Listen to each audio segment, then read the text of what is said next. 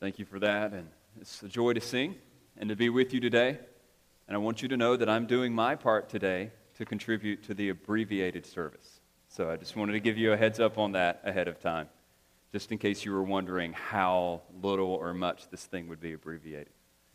I am glad that we can be together this morning, but before we dive into Mark chapter 3, let me just pray for us together. Father, we rejoice again in this opportunity to be with you in this gathering.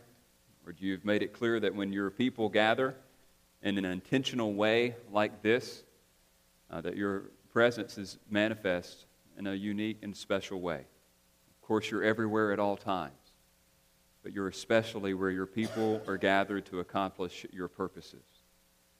And so we rejoice that you are here with us today. We want you to be honored and glorified in this service, honored and glorified in this church, honored and glorified in this world.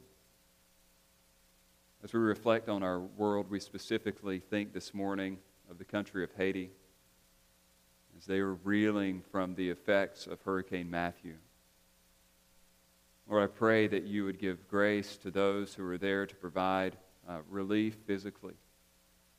But I pray that your church that is there on that island will be mobilized in a way to capitalize on the spiritual needs of the people as well. Lord, we just pray that somehow you would use this tragedy as a triumph of your grace. Lord, we pray not only for the country of Haiti, but we even pray for our own country, our own state. We continue to lift up Governor Rick Scott to you. We're grateful for the preparation that he was able to do this week with the people on the eastern side of our state preparing for the hurricane. We're glad that many were spared, but for those who did lose family members, we pray that you would comfort them today and that the gospel would somehow make its way to those people who are hurting. We pray not only for our world and our country, our state, but even, Lord, our area. Lord, we just ask that you would work through other churches in this area, not just ours. In specific today, we lift up First Baptist Church and Pastor Hayes Wicker and ask that you bless the preaching of the word there and that the gospel would go forth clearly. We're grateful for the many ministries at that church and especially the sports outreach under Mark Bates' leadership. We continue to pray for him. And I pray that this ministry would be leveraged well to share the gospel with others. And for those of us who are involved in that at some point through the year, I pray that we would use that time well to speak to the other parents that are involved and share the gospel with them. We pray not only for other churches, but especially Faith Bible Church today. Under these circumstances in which we're meeting, we still want you to do your work in our midst. We pray that you would work specifically in the lives of our new members. I'm thinking of Ashley Fisher and Viola and Cody Eastman and Hannah and Lindsay and the others who will be joining us soon after baptism. Just we rejoice in what you're doing in our church, and I pray that we would serve these new members well. I pray that they be mobilized to do gospel work here in our area. We pray for those who are recovering from physical needs. I just think of Rich DeWitt today as he's recovering from his eye surgery. And I pray for Lynette Davenport as she's recovering as well. Help her, give her strength. And we also lift up our special small groups that are meeting tonight, specifically the college group that will be meeting and the folks in their 20s. Pray that you would give Phil and Cody special wisdom as they lead this ministry and that the word would be applied to lives and that this group would be mobilized for gospel work. And now we pray for these next few moments in which we look into your word. Give us insight into the truth. I pray that the text would be clear and that we would apply it appropriately to our hearts. If there's anyone here that does not know you today or is deceived and they think they know you when they really don't, I pray that the word would do its work and that you would receive the honor and glory in this passage, in this place, here today. We ask this in Jesus' name. Amen. Mark chapter 3, we're continuing our study. And for those of you who are new here, and even for those of you who are here regularly, be good for us to be reminded of what we're typically accomplishing on Sunday mornings in the preaching time. We work through our way, line by line, verse by verse, through the Bible, particularly a book at a time. And that being said, we're at the mercy of the biblical text. You know what I mean by that? We don't choose necessarily what topics to pick based on what we see in people's lives. We're at the mercy of whatever the text presents, and then we build the sermon and even the service around that. And it seems to work out pretty well. The church has had a faithful expositional preaching ministry for well over 10 years now. And sometimes the text informs us. Sometimes maybe we need to hit on particular topics. But that being said, there are unique times in the life of this church where the desire and the burden of the pastoral leadership especially align with the desire and the burden of the text. So most of the time, the text is correcting our desires. But sometimes things that we feel passionately about and that we feel strongly about already meet in the text. And today is one of those very things. Actually, this happened this week when me and Phil and Andrew were meeting together for our staff meeting. And we were particularly discussing a book that was written in the 1860s called The Christian Ministry, and it was just a little brief time of training. And we came across these lines. Listen to this description of pastoral ministry. He says, Bridges, "The pastoral work is the personal application of the pulpit ministry to the proper individualities of our people, looking upon them severally as having a distinct and separate claim upon our attentions and cares and anxiety, urging each of them as far as possible to the concerns of eternity and commending to their hearts a suitable exhibition of the offer of salvation." Basically, what Bridges is communicating there is that there's a very personal element to pastoral work. We certainly want to communicate to the crowd on Sunday, but there's a burden that rests with each of us for you as an individual. That's why membership is so important to us, because we want to know who we're supposed to be shepherding. And that being said, we had this desire to do this faithfully, and Bridges was confronting us about this. And one of the things that Bridges did I thought was so interesting was he said, you need to be aware that there are several categories of church members in your church. Now, I want to give you these categories. And I want you to think pastorally for a moment. Which one do you think is the most concerning for the spiritual leaders at Faith Bible Church? Here they are: the ignorant and the careless, the self-righteous, the false professor or the false convert, the young Christian, the backslider, the unestablished Christian, or the confirmed and consistent Christian. Now, which one of those stood out to you? Right or wrong, it was interesting, to me at least, that the three of us all noted of primary importance. The most concerning of all those groups of people for us was particularly the false professor.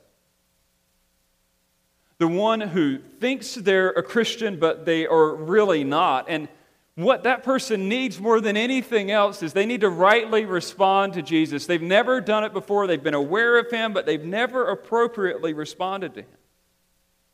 What's the greatest concern of our text today? A right response to Jesus. Making sure that someone actually appropriately responds. There are many responses that we're going to see throughout the book of Mark, but this particular text is clarifying for us what is the correct one. It's dealing with the false professor.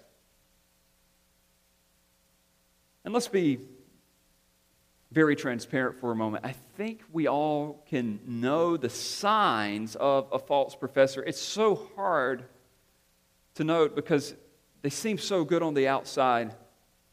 But based on my experience with people in the past, let me sketch a little profile of somebody who very well could be someone who's deceived in their understanding of salvation, their response to Jesus. Could be a man or a woman that we're most concerned about here would have no problem identifying themselves as a Christian, obviously. And here's the difficult part. See, a lot of times false Christians come from Christian families.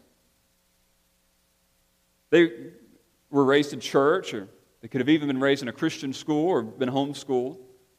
They can even know a good deal about the Bible. A lot of times they do because of that very upbringing.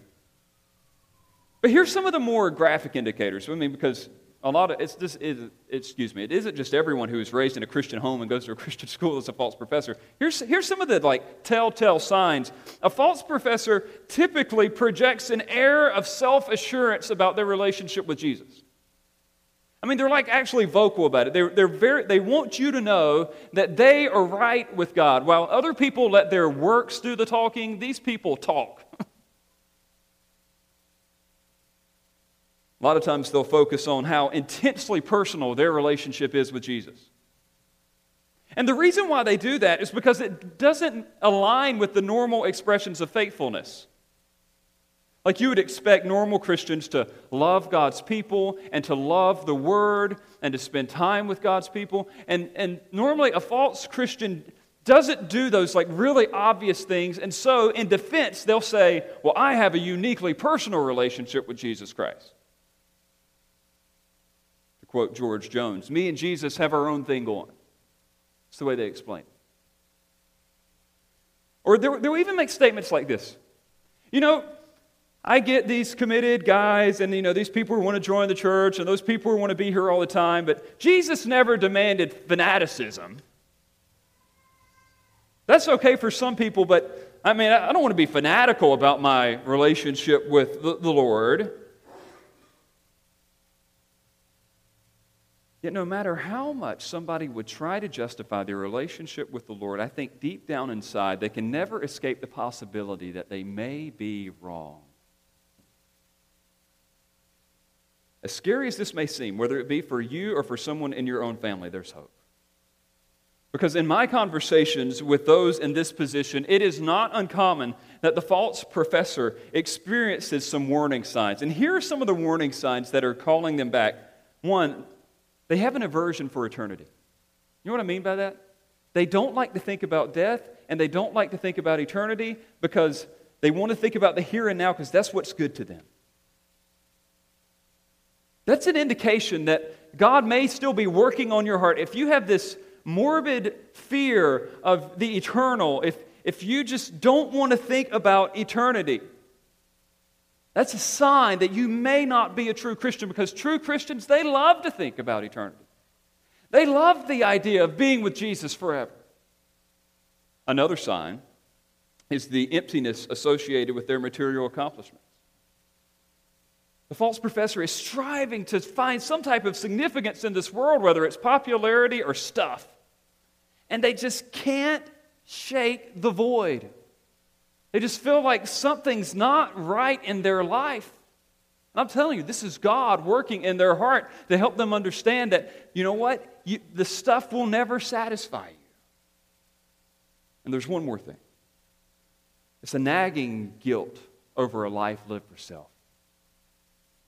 Whereas a true Christian can lay his or her head down at night with the peace that Jesus has done it all, and they know that they are committed to Christ, there are moments even like this morning where someone thinks and wonders, am I really a Christian?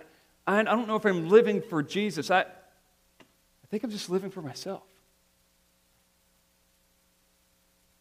If that's you, or you know anyone like that, I think the text in Mark 3, 7 through 36 is going to be especially helpful.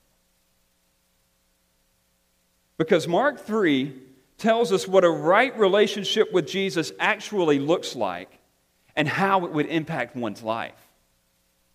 See, we're going to read the text in just a moment, but let me give you some background to help you understand why I'm even saying this. In this opening section of Mark, we've been looking squarely at Jesus, the divine Messiah, right? He said that from the very beginning. Mark chapter 1, verse 1. And particularly, we make our way to look at his authority, and we saw his authority over darkness and demons and disease, and then we see his authority over the religious establishment.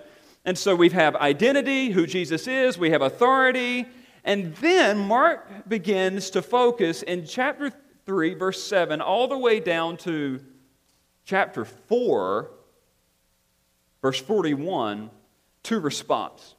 So notice this, you're going to see the cycle throughout Mark. The identity of Jesus, the authority of Jesus, the response of the people. The identity of Jesus, the authority of Jesus, the response of the people. And now we've moved into this section of response. We know who Jesus is, we know what kind of authority he has, and what's the right way to respond to him? If he is who he says he is, and he has the authority that he claims to have, what does it look like to submit to that authority? And here, instead of giving us like a detailed table of contents with like lists and charts of what a right response looks like, Mark gives us some stories. They're so much more vivid. And these stories in particular work well for us because when we read the story carefully, we'll see the appropriate response to Jesus stands in clear contrast to the popular response to Jesus. In clear contrast. I mean, for those of you who are scared, there is no nuance here. It will stand out and it will be extremely obvious to you who really follows Jesus and who's not following Jesus. And the story captures that perfectly. The text actually discloses 4 different responses to Jesus, only one of which is appropriate. And because of our limitations in time, today we'll only focus on the first 2. We'll take the next 2 next week. So we're looking at various responses to Jesus, which one's the right one. And as we work our way through these responses, here's all I would ask you to do. Ask yourself, honestly, with which one you most identify. We see the first response in chapter 3, verses 7 through 12. Jesus withdrew with his disciples to the sea, and a great crowd followed him from Galilee and Judea and Jerusalem and Idumea and from beyond the Jordan and from around Tyre and Sidon. And when the great crowd heard all that he was doing, they came to him, and he told his disciples to have a boat ready for him because of the crowd, lest they crush him. For he had healed many, so that all who had diseases pressed around him to touch him. And whenever the unclean spirits saw him, they fell down before him and cried out, "You are the Son of God." And he strictly ordered them to not make him known. What's this first response? It's simply self-interest. What we see here in chapter 3, verses 7 through 12, is the self-interest of the crowds. The self-interest of the crowds. And what's interesting is the way that Mark distinguishes between the expansive, multifaceted, self-interested crowd and the true followers of Jesus that will show up in verses 13 through 21. I mean, it is very clear when you read the text clearly. Many of us would read this on the surface and think, oh, this is awesome. Jesus' popularity is just through the roof. But Mark is careful to distinguish between Jesus' popularity and, again, an appropriate response to him. The crowd in the book of Mark is one of the characters, if you will. You have Jesus, you have the disciples, and you have the crowd. I mean, it's the word is the crowd. You'll see it show up over and over again. And if you've paid careful attention so far, you're going to notice something, that the crowd has not been a friend to Jesus. They've been appreciative of him. They've been desirous of him. But they have not been friendly to his mission. Do you remember what the mission of Jesus was, stated in Mark 1, verses 14 and 15? It was this. He wanted to communicate the reality of the kingdom, right? And he wanted to command a response to the king. Mark 1, 14 to 15 sets up the entire book, saying this is Jesus, this is what he came to do. He wanted to communicate the reality of the kingdom. He wanted to command a response to the king. This is the initial phase of his ministry. He wanted to meet spiritual needs primarily through teaching. And we see, as we make our way through Mark chapter 1, that Jesus begins to initiate that mission. What does he do? He immediately calls some disciples to himself, and then he begins teaching in the synagogue. And what happens? Do you remember? As soon as he begins to teach, some demon begins to object to this teaching. Jesus casts out the demon, and then all the people note that, wow, this guy has authority. He can do his teaching is authoritative, and he can do even more than just teach. And then they find out that he can heal. And then it says that he gets trapped in the house that he was staying in because people were coming to him all night long because they wanted healing and they wanted the demons to be exorcised. So much so that when we read through Mark 1, we see that Jesus has to sneak away to go pray, and his disciples come to him early in the morning while he's praying, and they say, hey, look, the crowd, go back to the crowd. And he said, no, my mission is to teach. Look with me over at Mark chapter 1 to see this for yourself, because you have to note this. Mark 1, verses 38 and 39, and he said to them, let us go on to the next towns, that I may preach there, for that is why I came out. So Jesus wanted to preach, and the crowd just wanted healing. And as we make our way through the text, just continue to look with me. Jesus is out, he's trying to escape the crowd, and then a leper comes to him.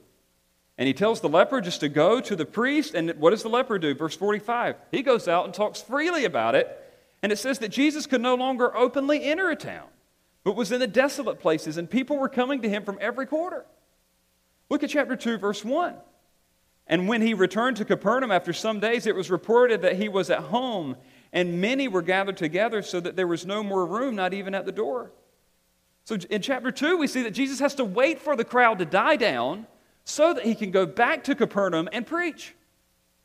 They are impeding him from his mission, and he was always gracious, he always healed, he always met their needs, yet he had a priority, and he wanted to do two things. He wanted to communicate the reality of the kingdom, and he was going to command a response to the king, but these people were clamoring to meet or to have their needs met.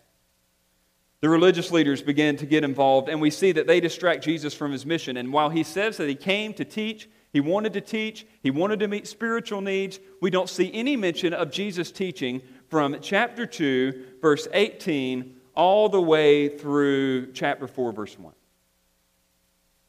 Notice even in this response, in chapter 2, verse 7 to verse 12, where we were just looking, it says that Jesus withdrew with his disciples out to the sea, and a great crowd followed from Galilee and Jerusalem and Idumea. And what was he doing? It says they heard what he was doing. That's why they came to him. Notice that. They heard what he was doing. They didn't hear what he was teaching. They wanted to get in on what he was doing. And here's what Mark does that I want to show you so carefully this morning, because this will help you understand the rest of the book. There is a difference between the disciples and the crowd, and you see it clearly here in this text. Look at chapter 3, verse 7. Jesus withdrew with his disciples to the sea, and a great crowd followed him. Notice that. The disciples and the crowd are not the same thing. Look at verse 9. You'll see something similar. And he told his disciples to have a boat ready for him because of the what? The crowd. Disciples and the crowd aren't the same thing. In 1 verses 13 through 19, we have this description of his disciples, and then look at verse 20. Then he went home, and the crowd gathered again, so that they could not even eat. Do you notice? The crowd is not the same as his disciples. It's pretty clear. And what is this crowd? If they're not disciples, what are they up to? Well, notice the identity of the crowd. It keeps calling them in verses 7 and 8 a great crowd, a great crowd. This word was often used to describe a mob of some type. Some historians have done some estimations, and they think this crowd consisted of thousands of people. Thousands of people clamoring for Jesus' attention. And even notice not only the breadth of the crowd, but notice the diversity of the crowd. Mark is careful to note that these people are from all over the place. They're from Galilee, that's northern part of Palestine. They're from Judea, that's the southern part of Palestine. And then it mentions Jerusalem, particularly. That was the royal city, the religious capital of the world. This is where the pure Jews lived. And then Idumea, that was even farther south, and that was actually a mix between people from Edom and people from Jerusalem. So they were, as the Jews would affectionately use the term, half-breeds. And then beyond the Jordan, so that's on the east side of things, if you're looking at your Bible map, And then it says from around Tyre and Sidon, that's the far north side of things. And these people weren't even Jews at all. They were totally Hellenized. They were Phoenicians. And basically what we have here is north, south, and east. There's no west, by the way, because that's the ocean. So there's no sea peoples that were coming in. But you've got every possible point. You got north, south, east, and then you have Jews, mixed groups, and then Gentiles. And it was a diverse crowd, and they were all coming because they heard what he was doing. They didn't want to submit to him. They didn't want to hear his teaching. They wanted to get in on the healing and the miracles. They wanted to have a piece of this action. And notice not only what drew them, but notice their disregard. Their total disregard for Jesus. I really love the way that the ESV translates this in verse 9. It says, and he told his disciples to have a boat ready for him because of the crowd, lest they crush him. Crush. It's a great word. The word there basically would mean pressing, crushing, pushing forward, mobbing, falling upon Jesus with the unintentional byproduct of causing harm. I mean, this is intense stuff, what's going on. And we see the humanity of Jesus in a very real way. He's fearful for his life, and so he says, get a boat. Get me a boat ready so that these people will not crush me, so they will not trample me. They didn't care about Jesus. They just wanted what he could give them, even to the point that they were willing to trample him so that they could get to some touch of him.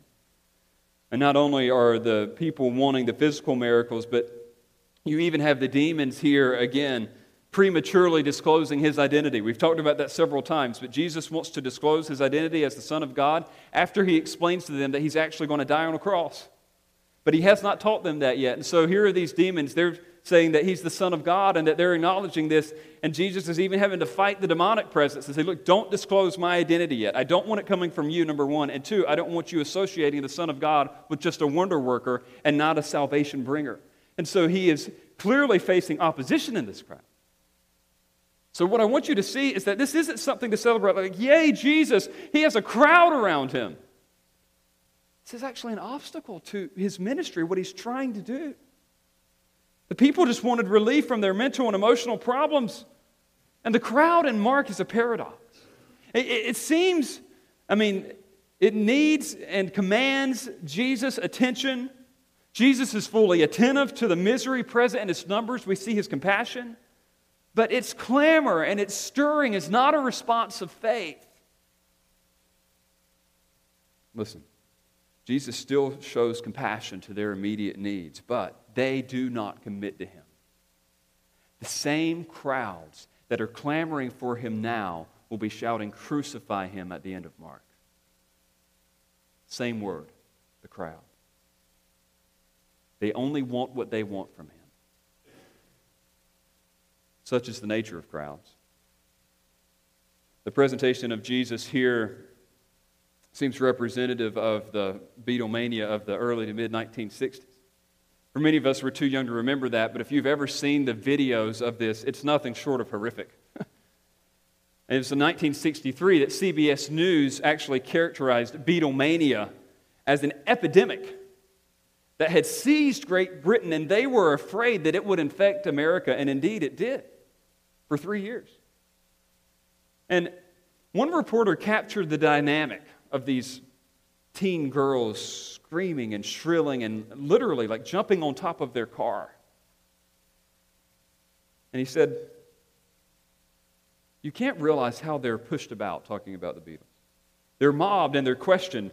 They have no lives to call their own. They're treated like machines, not even like human beings. You know, it was so interesting because this phase of Beatlemania was actually studied by psychologists for years. They were trying to figure out why anybody would respond this way. The British Journal of Clinical Psychology would later explain Beatlemania as the passing reaction of predominantly young adolescent females to group pressures of such a kind that meet their special emotional needs. They just wanted their needs met, and they felt like That they're longing for just this emotional contact, that these guys could fulfill that, and it was a total mob mentality. And the point that we have here is that what I want you to see in this is that these pastoral and like folksy stereotypes of Jesus, surrounded by lambs and children in a peaceful environment, are a skewed caricature of Mark's description of Jesus' early ministry in Galilee. It was a madhouse.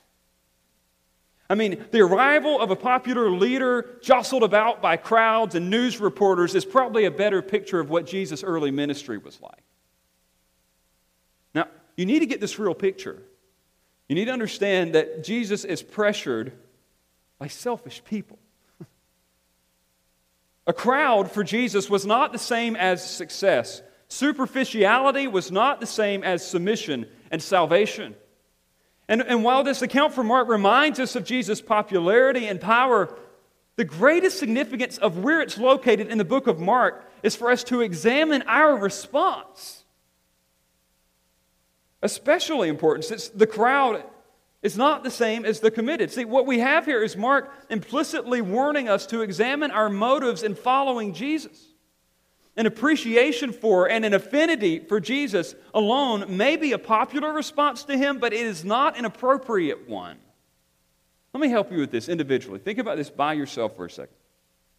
I want you to understand that an appropriate response to Jesus demands more than just self-interest and superficial improvement. There are churches all around the country that would advertise to you that if you just come to Jesus, He's going to fix everything. The health wealth types tell you you'll be healthy and wealthy. But then you have some lesser types that would say, well, look, if you want to be physically fit and you want to have a good business, you just need to let Jesus rule your life as opposed to you ruling your life. And everybody's so concerned about superficial needs. Jesus isn't worthy. He's just a great addition to what they already have. And yet the way we see Jesus presented in the book of Mark isn't just the one who can meet temporal needs. We see Him as the Lord of heaven and earth, the one who is worthy of our submission, our adoration, the one that we bend our lives to. I want you to know that Jesus can. I mean this. Jesus can meet surface needs. You hear the old phrase, Jesus could fill that God-sized hole in your heart. Look, Jesus can do that. That emptiness that I was talking about earlier, for those who are self-deceived, Jesus can meet that void. I'm not denying that one bit. He will increase your quality of life. Just look at the countries in the history of civilization that have been impacted by the Christian message and those who have not. Jesus does make a difference on our surface lives. But you must remember, He did and does relieve the most pressing needs, but He also did and does demand repentance and submission. That's the Jesus that's being portrayed in Mark. He's God, not just some type of genie. He's a king, not just our companion. You know, I was thinking last week, I used this term. I said last week that the text reminded us that God is not just some type of cosmic killjoy. I think this week the text reminds us that God is not some type of cosmic candy machine. He's not just somebody that we come and like what we think we really need that He's going to meet. Jesus wants to do so much more. There's something more fundamental. There's something more deep than just what we would want on the surface. The biggest problem that we have is not just our health or our money or our children, but it is our soul. And Jesus came to meet that need. What does this mean for us as a church? I think it helps us understand the difference between the crowds and the committed. Or an understanding of this difference will safeguard us against the error and frustration of superficiality and sentimentality. Now, I want to say this. It is an easy mistake for churches to fall into, for pastors to fall into, and for people to fall into, to equate crowds with success. You ever been somewhere like that? I have, and I'm saying this kindly. I think in one of my previous ministries, not anything recent, but one of the first ones I ever worked in, we really had this desire to reach people, and then all of a sudden, every Monday morning, we found ourselves looking back at the service, and we would always look at three things. How many butts were in the seat? How much offering was giving, and what was the emotional feeling of the service. That was the way we measured success. And you know what? I realize now, the more I study Scripture, that is not the Christian paradigm for success. We can't base our success off how many people can fit in a building or what things feel like or how big offerings are. I am glad to say, in my conversations with the elders here at Faith Bible Church, that they don't measure the success of the crowd through mere population, but through commitment. Now, I got to say, the quantity of Faith Bible Church is important, but it's not as important as the quality of its people. That's why what we're looking at for our church, and what you should be looking at to see, is this a good church or a bad church, is do we understand the gospel? Or are people committed to the body? Are people obeying Jesus in baptism? Or are they serving Christ with their lives and with their businesses and their vocations? This is the difference between a superficial and a sincere submission to Jesus. And for the sake of time, I would only point you now to this next response that we see in verses 13 through 21. And that is the submission of the disciples. We have the superficiality of the crowds contrasted with the submission of the disciples in verses 13 through 19. And we'll read this and we'll be done. And he went up on the mountain and called to him those whom he desired, and they came to him. And he appointed 12, whom he also named apostles, so that they might be with him, and he might send them out to preach and have authority to cast out demons. And he appointed the 12, Simon, to whom he gave the name Peter, James, the son of Zebedee, John, the brother of James, to whom he gave the name Boanerges, that is, sons of thunder, Andrew and Philip and Bartholomew and Matthew and Thomas and James, the son of Alphaeus and Thaddeus and Simon the Zealot and Judas Iscariot, who betrayed him. Then he went home, and the crowd gathered again, so that they could not even eat. And when his family heard it, they went out to seize him, for they were saying, he is out of his mind. What do we see here? We see something very unique and something very universal. Let me go ahead and tell you something very unique. You're not all apostles, and I'm not an apostle. These men were very special. They do something very special for Christ. But what we see in verse 13 is universal. Look at verse 13. And he went up on the mountain and called to him those whom he desired, and they came to him. Then out of that group, verse 14, and he appointed 12 from among those that he called. This text just clearly reminds us that Jesus is the one that takes initiative to call people to himself. That's what a disciple is. Someone who has responded to Jesus' call to come to himself. Someone who has aligned themselves with Jesus' purposes. They have left their old lives behind and they have come to him. Every account we have seen of a calling of a disciple so far in the book of Mark, whether it be Mark 1, 15 through 20, or even with the story of Levi, Jesus always took the initiative, and what happens? There was this radical response where people leave what they're doing, and they go and they follow Jesus. That is a disciple. It is not just superficial interest, but it is submission. It is commitment. That's the difference between the two. Now, will these men have their needs taken care of, both in time and eternity? Absolutely, even though I have to tell you that their lives were ultra hard and difficult. But Jesus took care of them. Ultimately, they're with him now. Because they wanted to be here with him in time, they would also be with him in eternity. And I would say that the same is true of us. Jesus calls. How do we know who is really called? Because they're the ones that respond. They're the ones who do want to be with Jesus now in time, and therefore they will be with Jesus in eternity. And it doesn't matter what they leave behind. They think that he is worthy, he is greater, he is better. That's all I would say to you today. For those of you who may be here and deceived, we'll finish it this way. Indeed, hell is horrible. Heaven is wonderful. And God does intend for you to have a wonderful life in his plan. But can I appeal to you this morning to respond to Christ from a different angle? Can I offer a different reason for you to submit to him? Here it is. He's worthy. He's greater. He's better. I mean, what else would you possibly live for? So what if you have physical health here and now? So what if you make money? So what if you advance in your career? Those aren't things to live for. I hope they happen for you, but that's not like what you should be striving for with all your life. That is not the purpose of your life. See, your purpose should be just to align yourself with the rule of Jesus, because Mark has already shown us that under the rule of Christ, evil will be eliminated, disease will be decimated, grace transcends guilt, pardon, penalty, righteousness, wrath. I mean, the cross shows us, the resurrection shows us, the ascension of Christ shows us that Christ rules in the hearts of His people. He will soon rule over all, and that's worth living for. That's the difference between the crowd and the committed. And if you're here today and you're a Christian, I would just say this: rejoice in the amazing reality that Jesus has chosen you to be one of His own. He's the one that took the initiative. That's what we sang earlier. Grace unmeasured, bound and free. It is for us. Following Him is not a burden, but a blessing. I'm so tired of hearing people present following Christ as just this morbid event and affair. This is a wonderful thing. His rule is great. We rejoice in that. And I would say one more thing to those of you who are believers and you're concerned about someone else. Don't shortchange your unsaved friends by calling them to anything short of commitment to Jesus. Don't be tempted to say, all right, I know that if I call him to submit to Jesus, he's probably not going to respond, but if I tell him that Jesus can make his life better, he will respond. That you are shortchanging the gospel. It is about so much more than just eternity. It is about right now. Inviting them to submit themselves to Jesus is the only appropriate response to Him. What else would you invite them to? How else could they respond?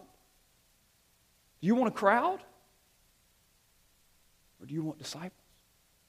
Do you want true followers? So what we have here today is superficiality versus submission. The crowd versus the committed. Where are you at today? Let's pray. Father, the text has made it clear that there is only one appropriate response to you, and that is to submit to you, and that is a joy. Or if there are any who are here this morning that have not done that, I pray that they would. I pray that even in our small groups tonight, that these types of conversations would come up, and that we would really be able to analyze our response to Jesus. Indeed, you have called us. That is what matters. And yet the evidence that we have really been called, that we have truly responded, is through our commitment to you. And I pray that that would be, or the life expression of Faith Bible Church, and everyone who is sitting under the sound of my voice this morning. I pray that they would submit to you and find joy in you. They would be committed to you, not just a part of the crowd. Pray your Spirit would make that clear. Thank you for our time together today as a church body. Bless us now as we dismiss and go our separate ways. We ask all of this in Jesus' name. Amen.